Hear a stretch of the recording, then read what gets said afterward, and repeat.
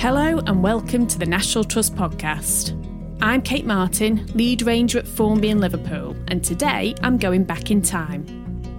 5 years ago, in season 2, I made my way to the small Snowdonian village of Bethgelert. A short walk from this picturesque town is Hafod Garregog Nature Reserve, which is home to some rather peculiar winged creatures.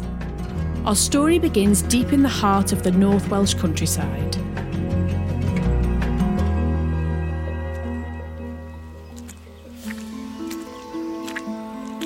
We've just entered Hafod Garregog Nature Reserve. This is Sabine, a ranger for South Snowdonia. It's pretty boggy, so watch your step. Sabine is leading me through a dense waterlogged landscape, which is pretty challenging underfoot. But amongst the thigh-deep mud and scraps of heather are thorny gorse and clumps of bog myrtle. This bog is enclosed in the circle of woodland, and towering above us beyond is the Snowdonia mountain range. This place is awesome. Some of us in the team here would call this the jewel in the Snowdonia portfolio. It's really one of our favourite spots.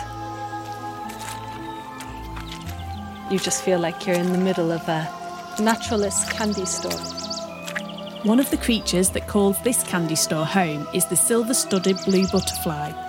Each year, Sabine has to count how many of them are in the area to make sure that the population isn't in decline. So we're going to a spot where I normally count the butterflies, and I get to tell you why they're such a special species. The silver-studded blues are a tiny little butterfly, and they've got a really pretty lacy white edge to the underside of their wings. The silver-studded blue butterflies are an endangered species, and although they can be found around the UK, there's some things that make this a perfect spot for our winged friends.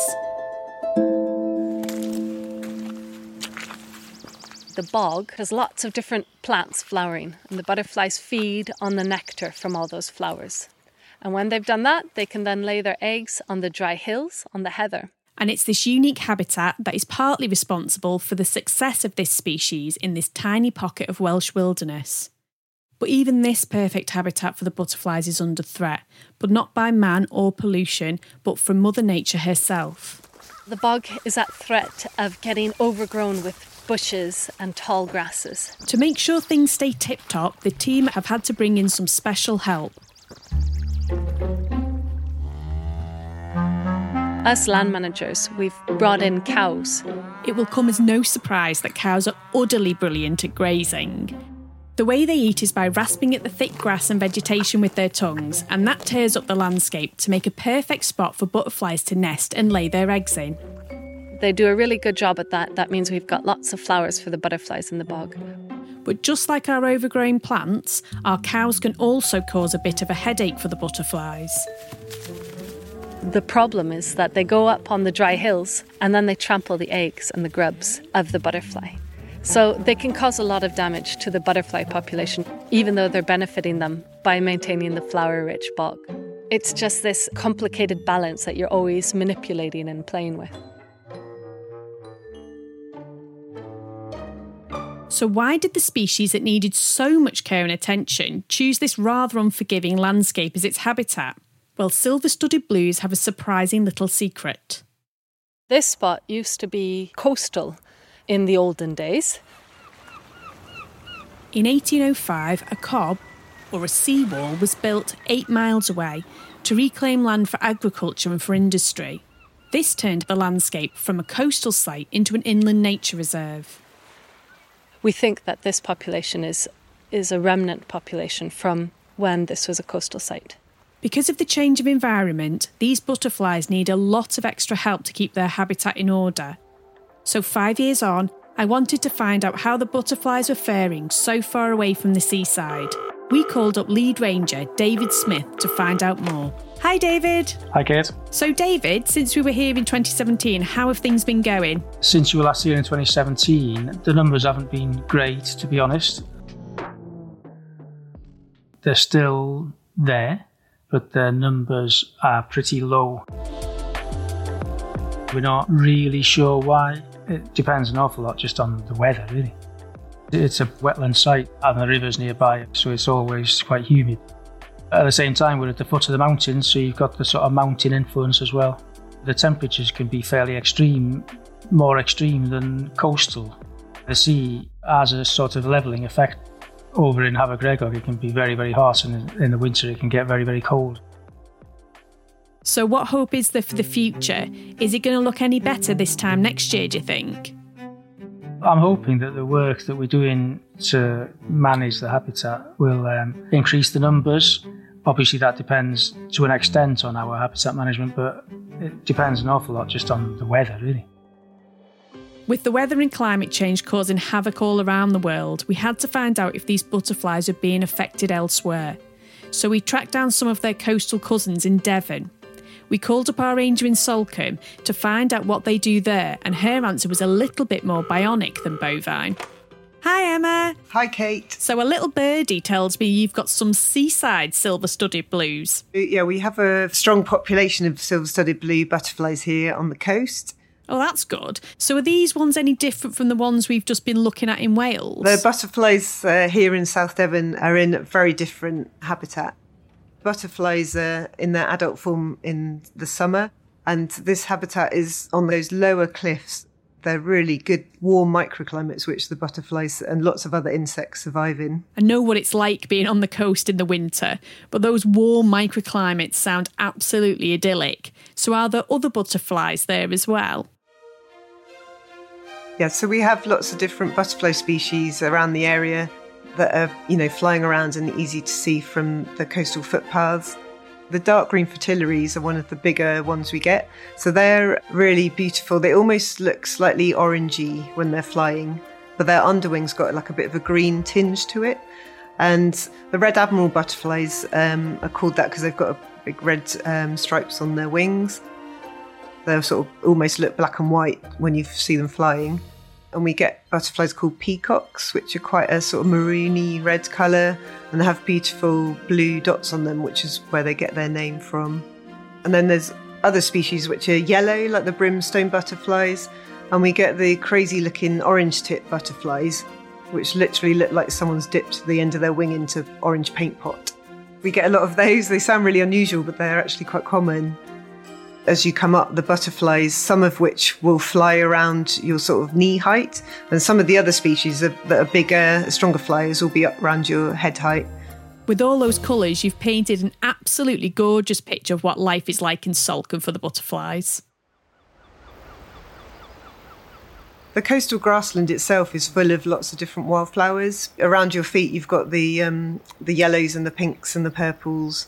And then also, because you're walking along the coast, on one side of you, you've got the beautiful blue sea as well, and hopefully a blue sky if you get a good day. So are our little rare silver-studded blues included in that sea of colour? They're actually quite tricky to find, and you have to go off that beaten track into the little enclosed areas where they have their colonies on the lower cliffs away from the path. They sound like they're quite tucked away, really. How do you look after the spots where they live? All the habitats that we have, well, anything you want to maintain in terms of conservation management needs livestock grazing. The area where the butterflies are found is fantastic in that we have quite a mix of livestock. Through the winter, there's sheep that graze the cliffs, and they're brilliant because they go right down the steep cliff faces quite happily, and they graze the shorter areas of grassland and keep it short, which is good for the butterflies. We also have herds of cattle, and in particular we have Highland cows out there with their big curly horns that always look fantastic. And they do a great job because they're a bit more like bulldozers. They sort of bosh through the scrub and quite happily roam around really, sort of dense areas of scrub and bash it about, which keeps it under control. And then we also have Dartmoor ponies on the cliffs out there, which again do a good job at sort of grazing the shorter bits of grassland. And they create nice sort of tussocky areas. So having that mix of grazing is really important. Ideally, you can't always do it for various reasons. So not too dissimilar from what they do in Wales then. But I've got to be honest, cows and cliffs don't really sound like a brilliant mix. So what do you do to keep on top of the butterfly's habitat the closer you get to the sea? So we use something called a remote controlled flail or robo flail. Basically, there's different types of them, but a spinning head of metal teeth. So it basically rips through anything scrubby and breaks it up into really small, tiny little pieces. It's a fantastic bit of kit that's on caterpillar tracks. It's just over 1 metre wide and probably just slightly under 1 metre tall. And the machine is used remotely by an operator with a control box, and they send it off down the cliffs. It's got really good grip, and it's not particularly big as well, so it's not got too much weight behind it, which means that you can send it down quite steep cliff faces. And the flail head then cuts through the gorse and blackthorn and shreds it up. It means that following spring, all the wildflowers and the grasslands can come back in those areas that have been cut. Wow, well, with all those great big spinning teeth, it sounds like it's going to be more at home on Robot Wars. But why not just let the sheep do what they need to do? The sheep do a fantastic job, but there's only so much that they can get onto. And they also won't eat the scrubby bushes because, they're just feeding on the grass and the wildflowers. Doing that additional flailing, that additional scrub control, means that we get really good pockets of scrub amongst the grassland. You can see on cliff areas where that isn't done, you get these huge great banks of scrub, which means that the light is much more blocked out and there's not other things sort of surviving underneath it. The robotic flail's been really revolutionary for a lot of our conservation management. Historically, either the cutting wasn't done or the farmers or contractors would be in a digger or a crawler trying to take it onto steep cliffs, which is obviously incredibly dangerous. So it's just great having to take away that operator risk. And also the size of the machine means that you can really get around little rocky outcrops and you can get to bits that would never have been able to be controlled before. So with all the hard work that you, the team and our cyborg colleagues are putting in, how's the future looking like for the silver-studded blues in South Devon? We're really pleased that overall the numbers are going up. They've been studied locally since 2016, I think it is. They've been surveyed, so we've got good data there, and the trend is that they're increasing. As with all butterfly species, they are very affected by the weather. So last year we had quite a wet spring. The weather was a bit all over the place, so last year's numbers weren't as good, but the overall trend is an increasing population.